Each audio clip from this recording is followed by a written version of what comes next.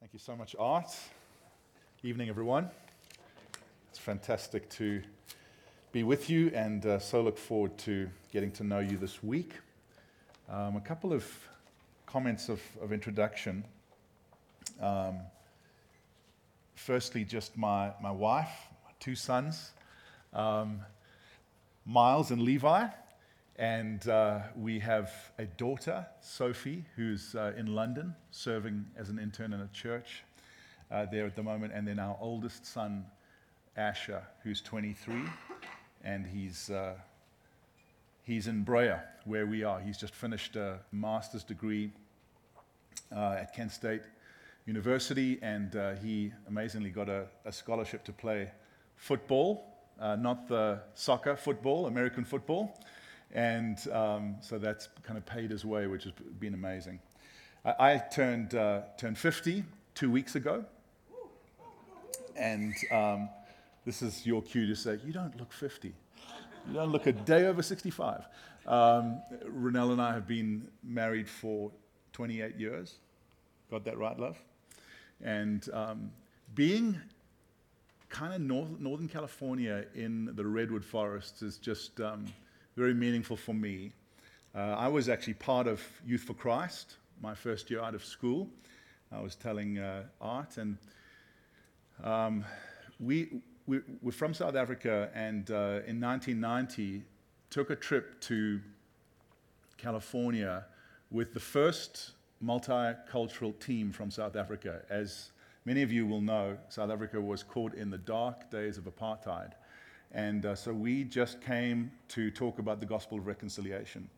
And on a trip here, I went for a walk in Muir Woods. And I'm not sure what happened, but I sensed the Lord call me. And whenever these things happen, you know, your kids go, was it an audible voice? No, it wasn't, but I came back with a deep, deep conviction that the Lord wanted me to live and preach the gospel in California. And so as an 18-year-old, went back to Ronelle. We were just courting, and I said, if we get married, we're going to live in California one day. And, you know, as South Africans, you don't travel much, and she was just like, I don't even have a passport. How's that going to happen? But by God's kindness, 18 years later, we moved. And so we have been a part of a church called Southlands since 2007. We joined the pastoral team for 3 years, and then I took the lead of the church in 2010, so we've been there ever since. And Southlands, some of you said, I haven't heard of Southlands, what kind of church is it, etc. We call ourselves a gospel-centered, spirit-empowered community on mission. Some people call us kind of Bapticostal. We love the Word of God. We take the Word of God seriously. We love the gospel, but we don't believe that we're called to choose between loving the gospel and being filled with the Spirit. And we're not trying to be a mega church. We have grown quite a bit, but we call ourselves a medium-sized multiplying church. And so we have, in the last 10 years, multiplied 5 times, from Brea into Fullerton, and then into Whittier, and then into Chino, and then into Thailand, and then into Santa Ana. And so God has been very kind to us and just growing us and multiplying us. And I suppose when we gather those congregations together, we would be large, but we're not trying to be large. We're just trying to be healthy. And we believe that healthy churches multiply. So that's a little bit about our story. And it's just such a delight to be able to teach the Word of God. Normally in our services, I'll teach for 35 minutes to 40. So I said to Art, man, it's great to have 55 minutes to preach. He said, well, not all preachers preach 55 minutes. I'll probably go about 45 and 40 to 45 and then just open for Q&A. And we've got obviously plenty of time this coming week. I am not an academic, although I did slog my way through a master's for 9 years, slow learner. And so I do take theology very seriously, but I'm a pastor, I'm a practitioner, and so as we dig into this amazing, amazing rich book called Hebrews, I hope that it is going to both comfort the afflicted and afflict the comfortable. That's what a pastor wants to do. A pastor is not just interested in good knowledge, although we want good knowledge. We're trusting that through the Word of God, Jesus deeply comforts you in your affliction, but also provokes you if you're comfortable. And all of us have both. Amen? And so we are tonight just going to take the first 3 verses, and it's going to be introductory. I'm going to spend quite a bit of time just going into some of the major themes, a bit of the background, and then we're going to take 4 other high points in the book of Hebrews in the remaining nights, God willing. And one of the things that happens as you get older is you tell dad jokes. It's just an amazing thing how the older I get, the more glee I get from having my kids wince and squirm and go, "Oh, Dad," as I tell dad jokes. Any dads feel me out there? That's right. And one of the sure signs that you are winning as a dad is when your son sends you a dad joke sitting in church this morning. I was like, man, I am winning. My oldest son, he texts me because we're finishing off a series in the book of Hebrews back home. And he said, "Dad, how does Jesus make coffee?" And I was like, "I feel a dad joke coming on, Asher." He's like, "He brews it." Very old, but my 23-year-old son thought that it was well worth the effort. Let's read it together. Hebrews 1, 1-3. Long ago, at many times and in many ways, God spoke to our fathers by the prophets. But in these last days, he has spoken to us by his Son, whom he appointed the heir of all things, through whom also he created the world. He is the radiance of the glory of God and the exact imprint of his nature. And he upholds the universe by the word of his power. After making purification for sins, he sat down at the right hand of the Majesty on high. This is the word of the Lord. Amen. Thanks be to God. So God is not silent. He has spoken. He's spoken through creation. He has spoken through his prophets. He has spoken through his law. But he has spoken ultimately through his Son Jesus Christ. And this is the message of Hebrews. This is the primary message. And it's a call to allow Jesus, the exact representation of God, his truth and his beauty, to sink deeper into our souls. My hope after this next 4 days is that each of us love Jesus more, feel like we know him more, can trust him more, and obey him more. We're not told exactly who wrote Hebrews. Each of us have theories, I'm sure. Some would say the Apostle Paul, although it doesn't seem to suit his style. Some would say James. Others say Apollos. But certainly, it would seem that it was written to a Jewish audience. It was assumed that the Old Testament scriptures were known, so not written to a Gentile audience. And it would seem that this community, this Jewish community that had obviously come to Christ, was known to the writer because he calls them dear brothers and sisters. And it would seem that this community was under pressure, under persecution, and was starting to drift away. And Hebrews 1 and 2 uses this analogy of people drifting away. And that's why Jesus is spoken of as the anchor for our souls. These people, under pressure, under persecution, were drifting away. What were they drifting towards? It would seem like they were drifting back towards Judaism.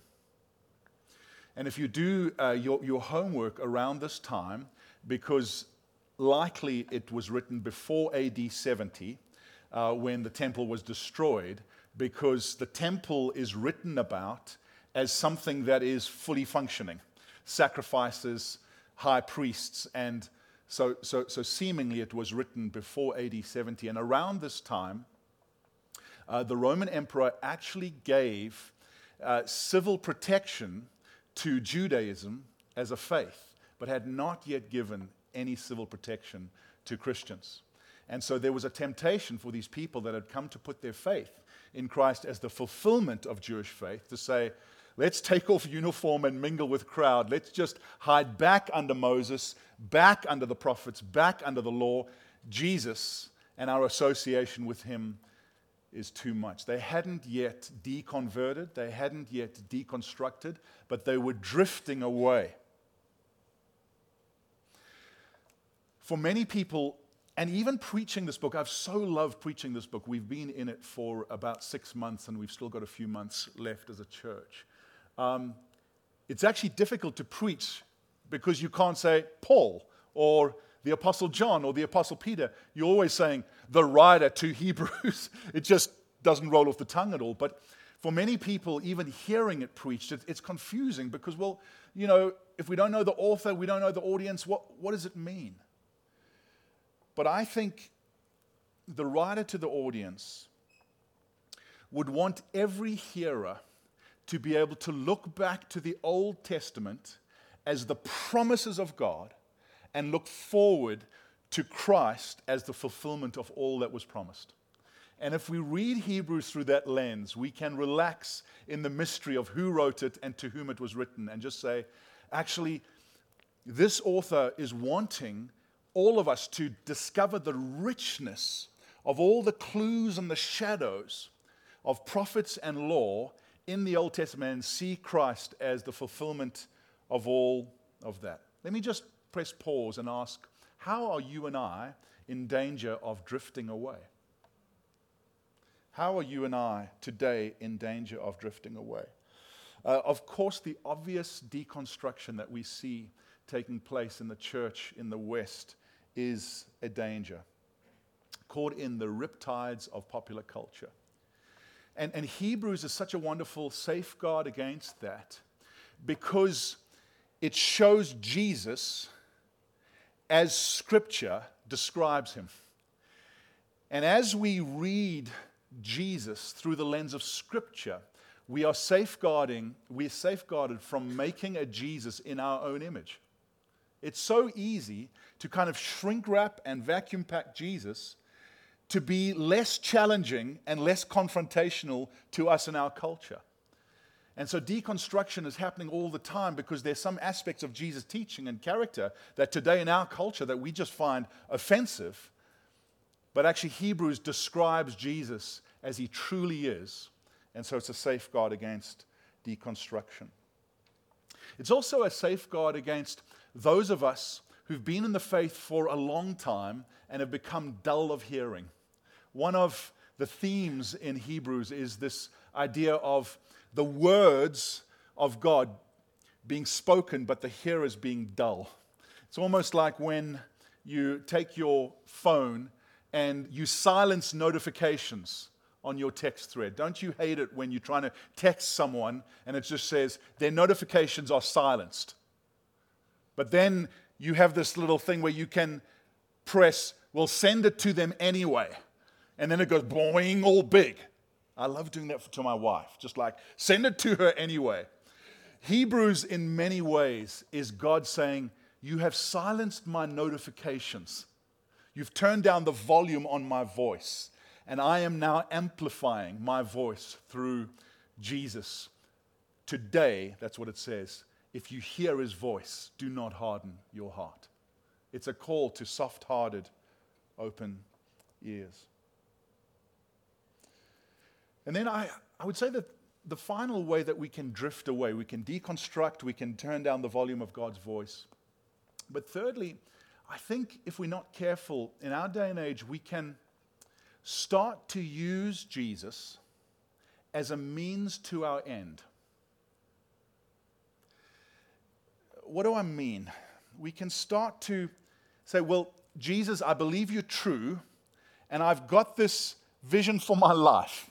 It's a life of morality, or maybe it's a life of prosperity, or perhaps it's a life of ministry effectiveness, or perhaps it's the hopes that all my children serve you, etc. And we start to use Jesus instead of treasure him. We start to network him. Hebrews is a wonderful safeguard against Jesus becoming a means to our end. You will find me quite often quoting C.S. Lewis. We love C.S. Lewis's writings. We called our oldest son, our first son, Asher, Lewis Frau because of that. And one of my favorite pieces of writing by C.S. Lewis is the Screwtape Letters, which I quoted this morning. And in the Screwtape Letters, it's this uncle demon to a junior demon, and they are trying to trap a Christian. So it's kind of turning the truth on its head, getting a glimpse into Satan's strategies to trap us. And one of the things Screwtape says is the see to it that Christianity is always for them, Christians, a means to an end. Always Christianity plus something. Christianity plus social justice. Christianity plus patriotism. Never mere Christianity. What the end is does not matter as long as Christianity is the means and not the end in and of itself. It's so easy in each of our lives to make it Jesus plus something. And Hebrews, our hope, causes us to say, Lord, I do have these hopes for my life. That's okay. But actually, I'm not using you. I am treasuring you. So, Father, as we dig back into your word, help us to treasure Jesus. Help us to see him as the fulfillment of all that is promised. God is not silent. He has willfully disclosed himself through the prophets, but finally and fully, it says, through his Son. He's saying, this is me. This is what I am like. This is what makes me glad, and this is what makes me sad and even mad. This is how I love. This is how I'm going to work this whole thing out. God in Hebrews does not leave us to guess in the dark about what his Son is like. So what is he like? Well, verse 1 says he is the substance of God's glorious nature. Let's read it again. Long ago, at many times and in many ways, God spoke to our fathers by the prophets, but in these last days, he has spoken to us by his Son.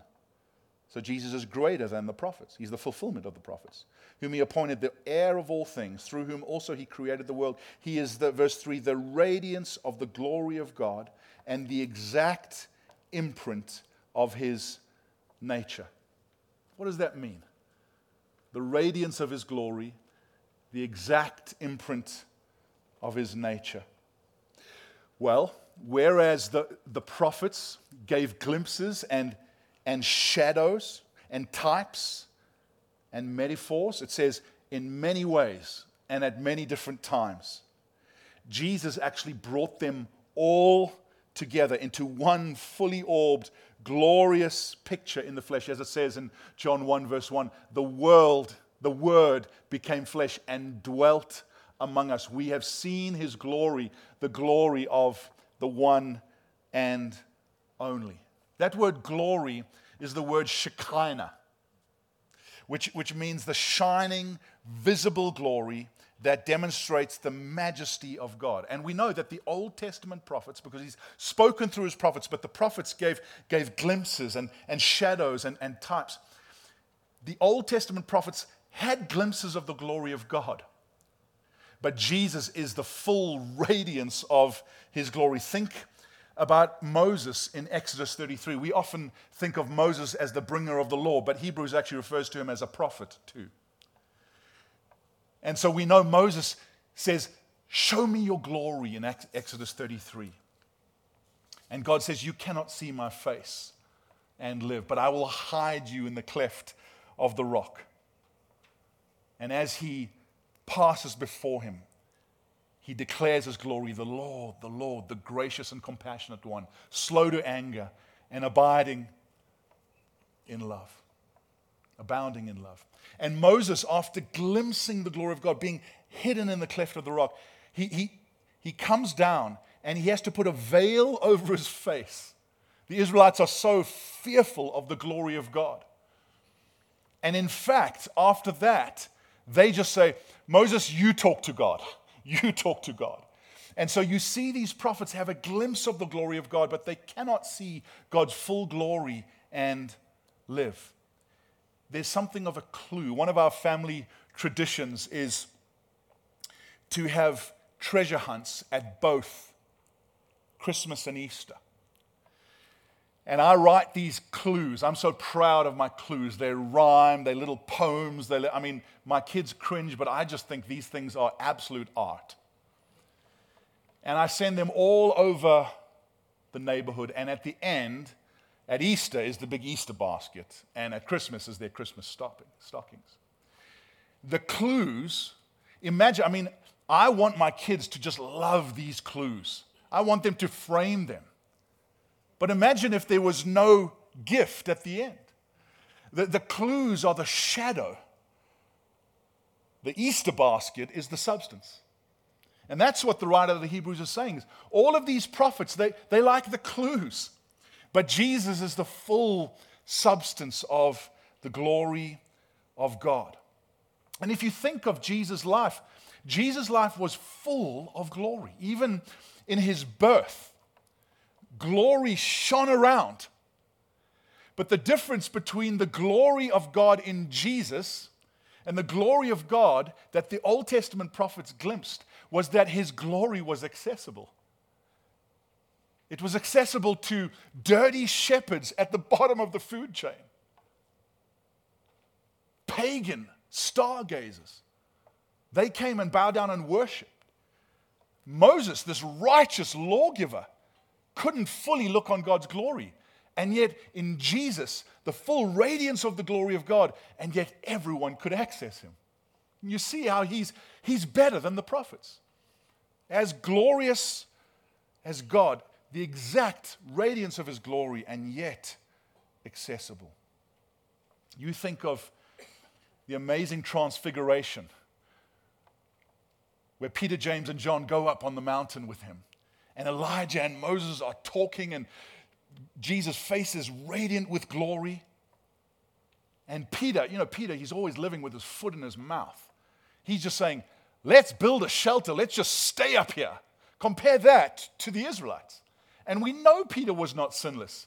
We know he had big flaws and faults. And yet he understood that this perfect, holy glory of God was accessible.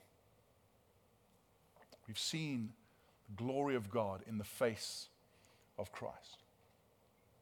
So Christ is the glory of God made accessible.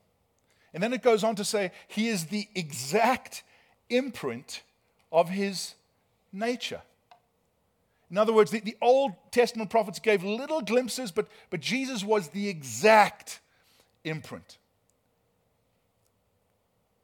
They saw almost like certain little pieces of the jigsaw puzzle, but Jesus was the whole jigsaw, the full picture. He bears exact resemblance to the Father. Now, we shouldn't take that too far in the sense that God the Son is not God the Father, and God the Father is not God the Son. But the Nicene Creed says about this that he is of one substance with the Father. He's the exact imprint. And that means the Son is more than just a family resemblance. He's more than just a chip off the old block. With my kids, with our kids, I see some family resemblance in each of them that bears resemblance to me. The best parts bear resemblance to their mom. But in each of my kids, I get little glimpses. I don't get the whole picture. My oldest has my largeness and my loudness and my work ethic. My daughter has my love of adventure and music. Youngest has my strong feelings about food. He's affectionate. but they're just bits of me. But Jesus wasn't just bearing family resemblance to the Father. He was the exact representation of him. In other words, when the disciples said, Lord, show us the Father. And he said, if you've seen me, you've seen the Father. Do you want to know what the invisible God is like? Look at me. I'm God with skin on. God the Son. The exact imprint. What's interesting about this phrase, the exact imprint, is that in these days, the emperor would have a royal engraver. And they would have stamping machines that would make an exact imprint of how the emperor wanted to appear to his subjects. And so what happened before was that artists would make different sketches of the emperor. And if you go to some of these art galleries and you find artists' impressions of kings, ancient kings, quite often they're not very flattering. They're kind of caricatures. They'll draw the king with a big nose or big ears or a big stomach.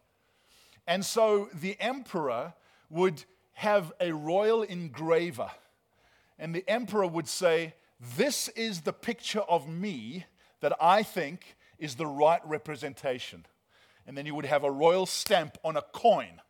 And he would say, throw away all these sketchy caricatures of me and show the people the right imprint of me. The writer of the Hebrews is using that coin term. That actually God the Father is saying, all of my creation is just making these sketchy caricatures of me, and it's not actually me. I'm going to send my Son as an exact representation of my character and my glory. Do you want to know what God is like? Look at the Son. What's the takeaway of this first big idea, that he is the substance of the glory of God? Well, I would say, first up, it's relief that we can see and know the glory of God and not die.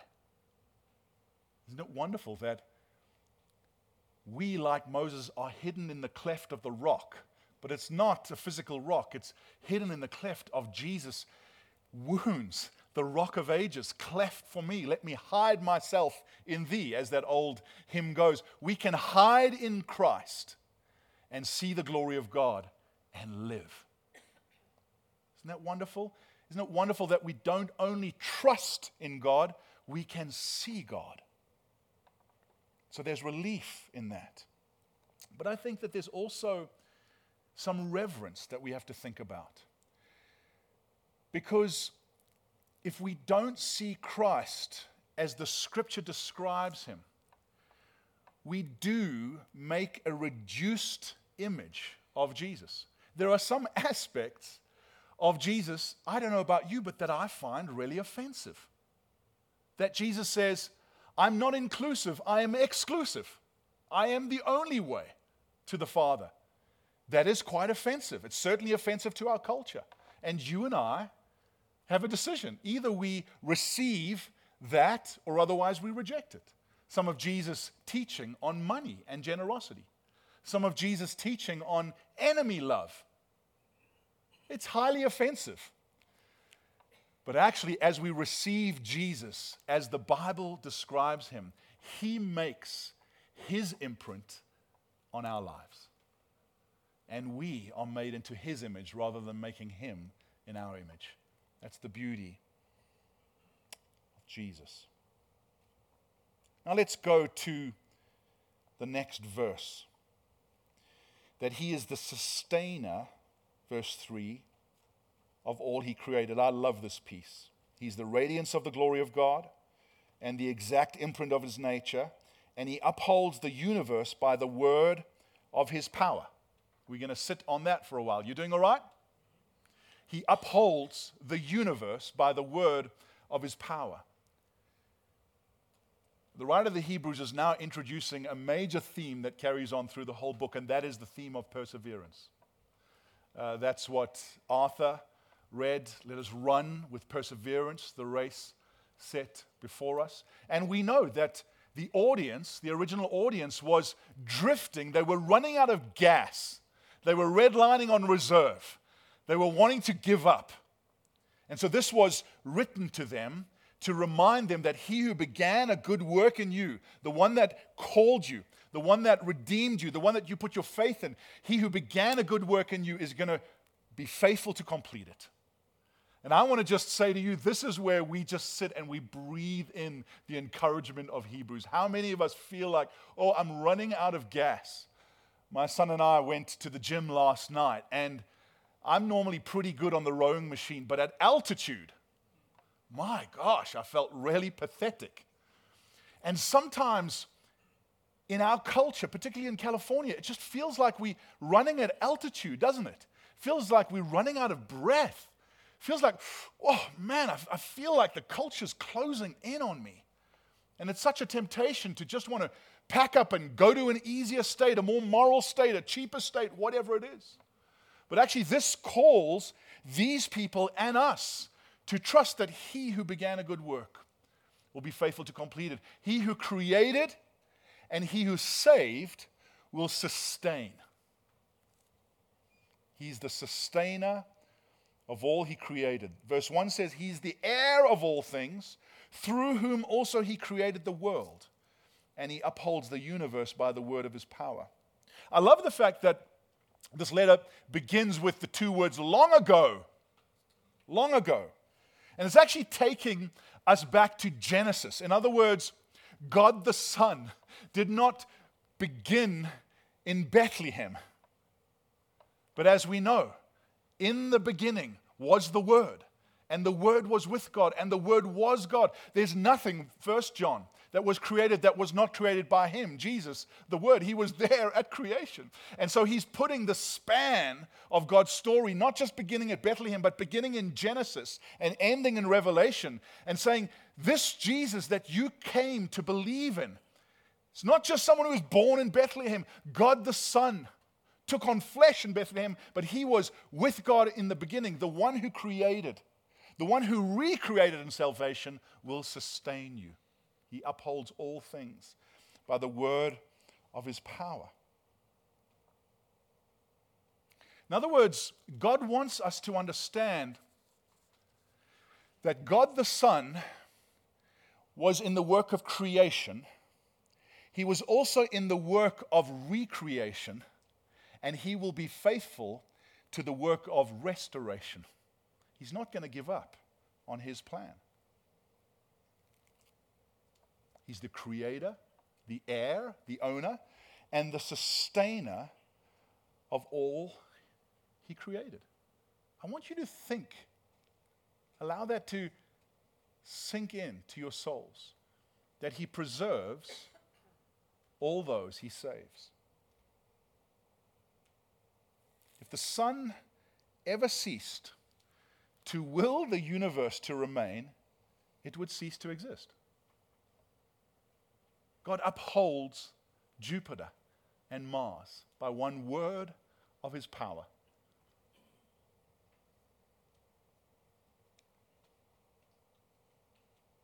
Now we know that the prophets, and Jesus is greater than the prophets did some creative miracles.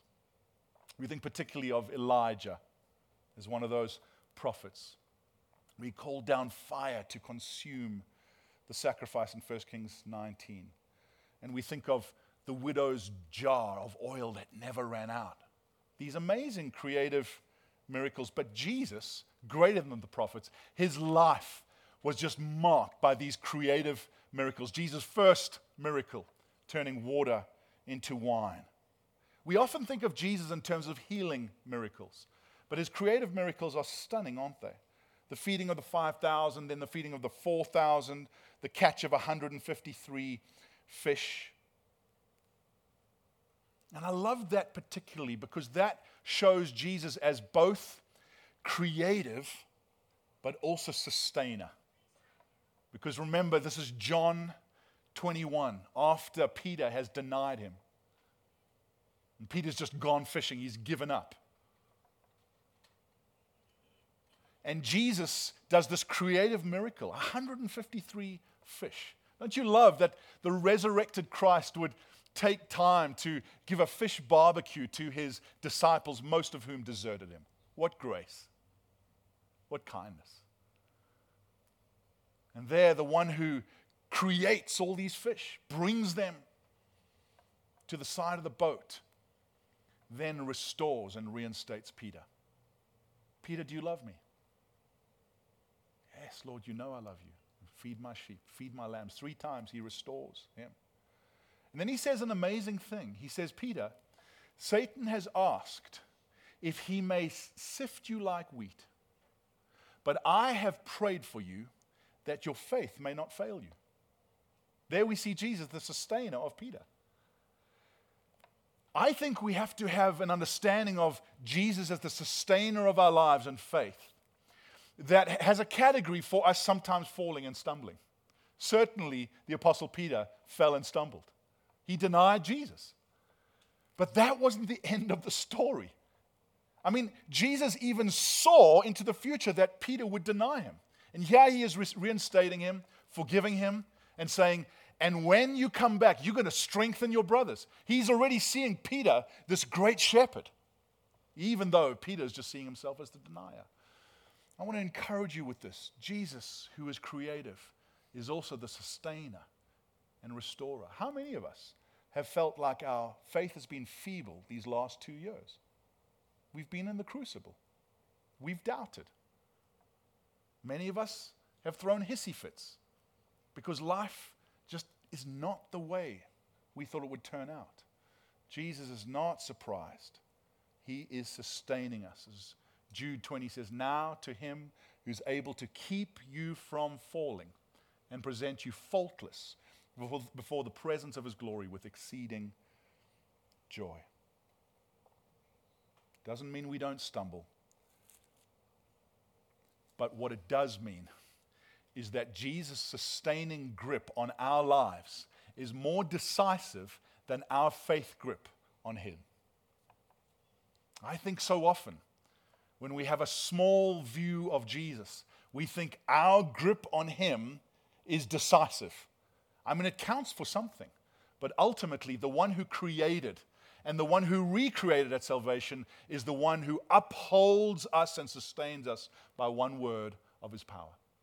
There are times when our grip is loose and his is still tight. Let's be encouraged by that. I love Tim Keller on this, where he talks about faith and doubt.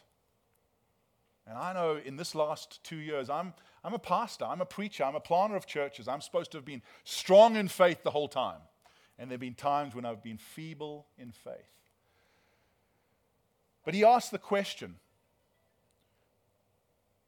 are we 100% saved if we are not 100% faithful? He asked that question. And he gives the analogy of a man who falls off a cliff. And in his desperation, he's looking for something to hold him, looking for something to save him, to sustain him. And as he's falling in a split second, he sees this flimsy-looking branch. In a split second, he's not sure whether that branch will save him, will sustain him, will hold him. He's probably about 60% sure. And there's 60% certainty he reaches out and he grabs it and he goes boing, boing, boing, and it kind of holds him. And he was like, oh my gosh, it held me. And he asked the question, was that man 100% saved? He was only 60% sure. And of course the answer is yes. He was 60% sure but 100% saved. In other words, God can work with feeble faith. It must be willing faith. It must be soft-hearted faith. But what is ultimately decisive is God's faithfulness, not our faith. Salvation is based on God's faithfulness, not ultimately our faith. Isn't that good news?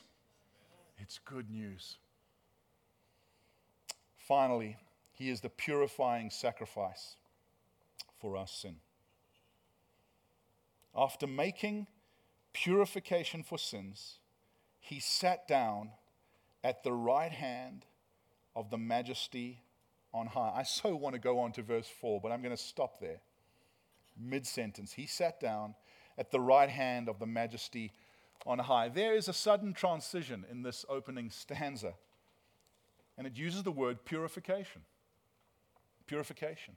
And it's not one we normally use associated with the gospel, is it? We often use words like justification or redemption or sanctification. But the writer to the Hebrews is introducing us to this priestly temple analogy. He's going to use it a lot because he's talking to a Hebrew audience.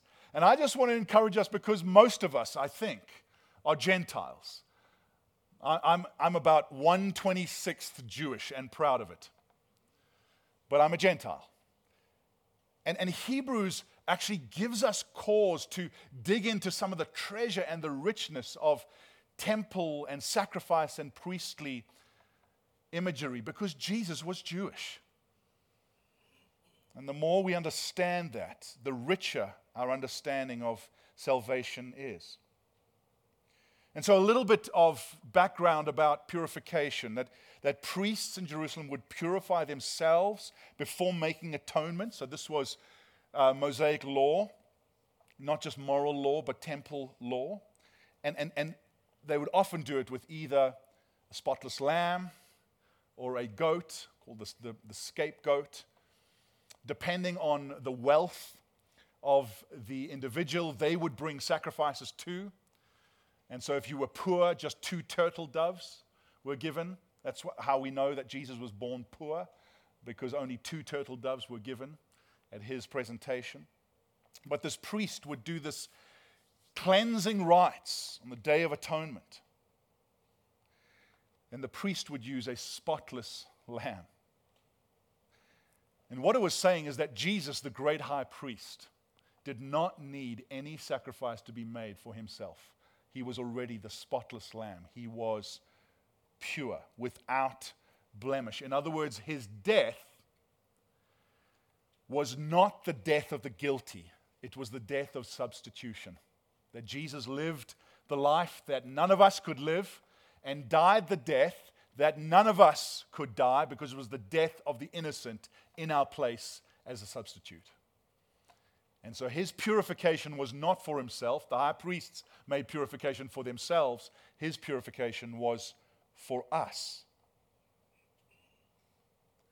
He took on himself our stains. And I want us just to land in the beauty of this, because very often when we talk about the gospel, we talk about forgiveness of sins. Confess your sins one to another and you'll be forgiven. And that's beautiful. That is the gospel. But the writer of the Hebrews just goes a little bit deeper, and he talks about purification. And purification is more than just legal declaring of us righteous. Purification is actually about cleansing of the stains of the conscience. That Jesus enters into the mess of our lives and cleanses the stains of our conscience. As Isaiah 1 verse 18 says, "Come now, let us reason together, says the Lord. Though your sins are like scarlet, they shall be as white as snow. Though they are red like crimson, they shall become like wool." That's more than just legal forgiveness. That's a cleansing of the heart. It's a cleansing of the mind. It's cleansing of memories. It's cleansing of the stain of sin. It's called the gospel of expiation. That God does not only forgive our sins through Jesus, he cleanses us of the stains of sin that we have committed and sins committed against us. Let's just get real honest as we land. Don't you sometimes feel horrified at the impure thoughts that pop into your head? You go, where did that come from? Don't you sometimes feel mystified at the impure motives that creep into your heart? Lord, I'm trying to be pure, but actually I've got this angle. I'm working this angle. There's only one who always had pure thoughts and pure motives. That was Jesus. And he knows that sin is not only the sins that we commit externally, but there are sins of thought and heart and motive that he wants to purify us of. And I love this. Come, let us reason together. Though your sins be like scarlet, they will be whiter than wool. Isn't it amazing that God finds it reasonable that he can change the very constitution of a heart? We think, that can't happen. God says, it's reasonable to me. In my son's substitutionary death, I paid not just to declare you righteous, I actually paid to cleanse you from the stains of sin. Some of you have had awful sins committed against you. And you sit with the stains of that sin committed against you. And here on offer is actually a cleansing of the conscience, a breaking of a chain and a pattern of sin in Jesus, the purifier. He can purify a stained conscience. He can purify a depraved mind. He can purify an abused life filled with traumatic memories. This is Jesus. That means you and I are not prisoners to our messy past because Jesus entered into the mess of our past. Praise God. And I think so often when we don't understand purification, we might live with a sense that our sins are forgiven, but we still live with a sense of shame.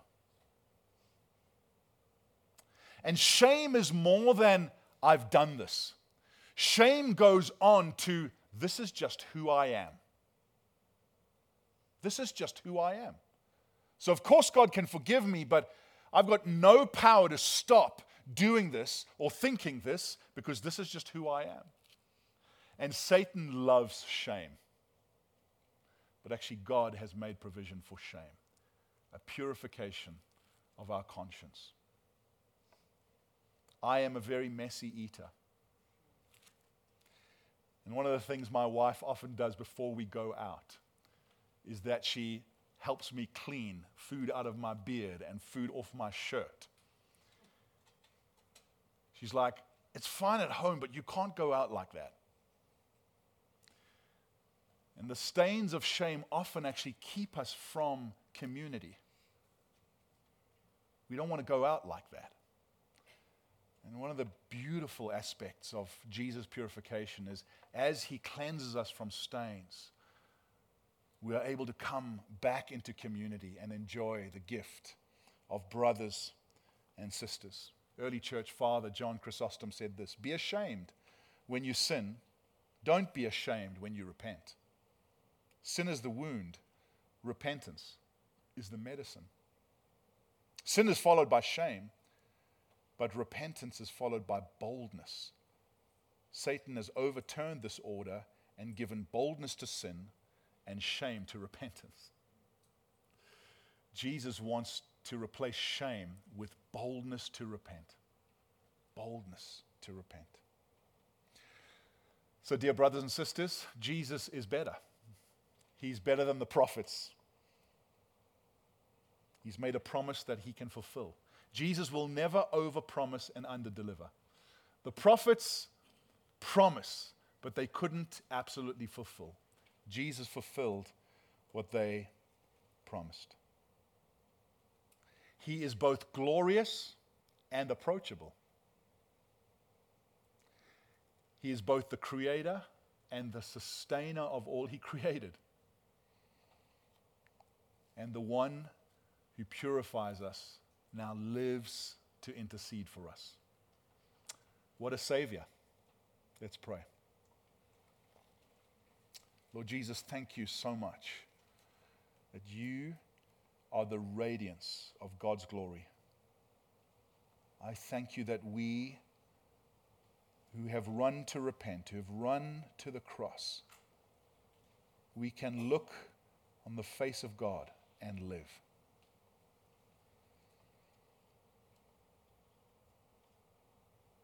Lord Jesus, I thank you that you are able to sustain all that you created. Thank you that with one word of your power, you are able to lift up those who are downcast. I thank you that you, Jesus, are doing that even now. Thank you that Hebrews tells us that you intercede for those who are yours. Thank you that you are cheering us on to cross the finish line of faith. And I pray for perseverance in each one of us in Jesus' name.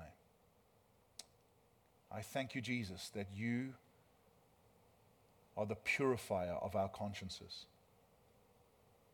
purifier of our motives. We bring our lives before you, and we ask that you would cleanse us from shame. Lord, we so want to treasure you rather than use you. And we ask that your Spirit, as he breathed the word of God, would open up the word in our lives, that we would trust you and treasure you more. In Jesus' name, amen.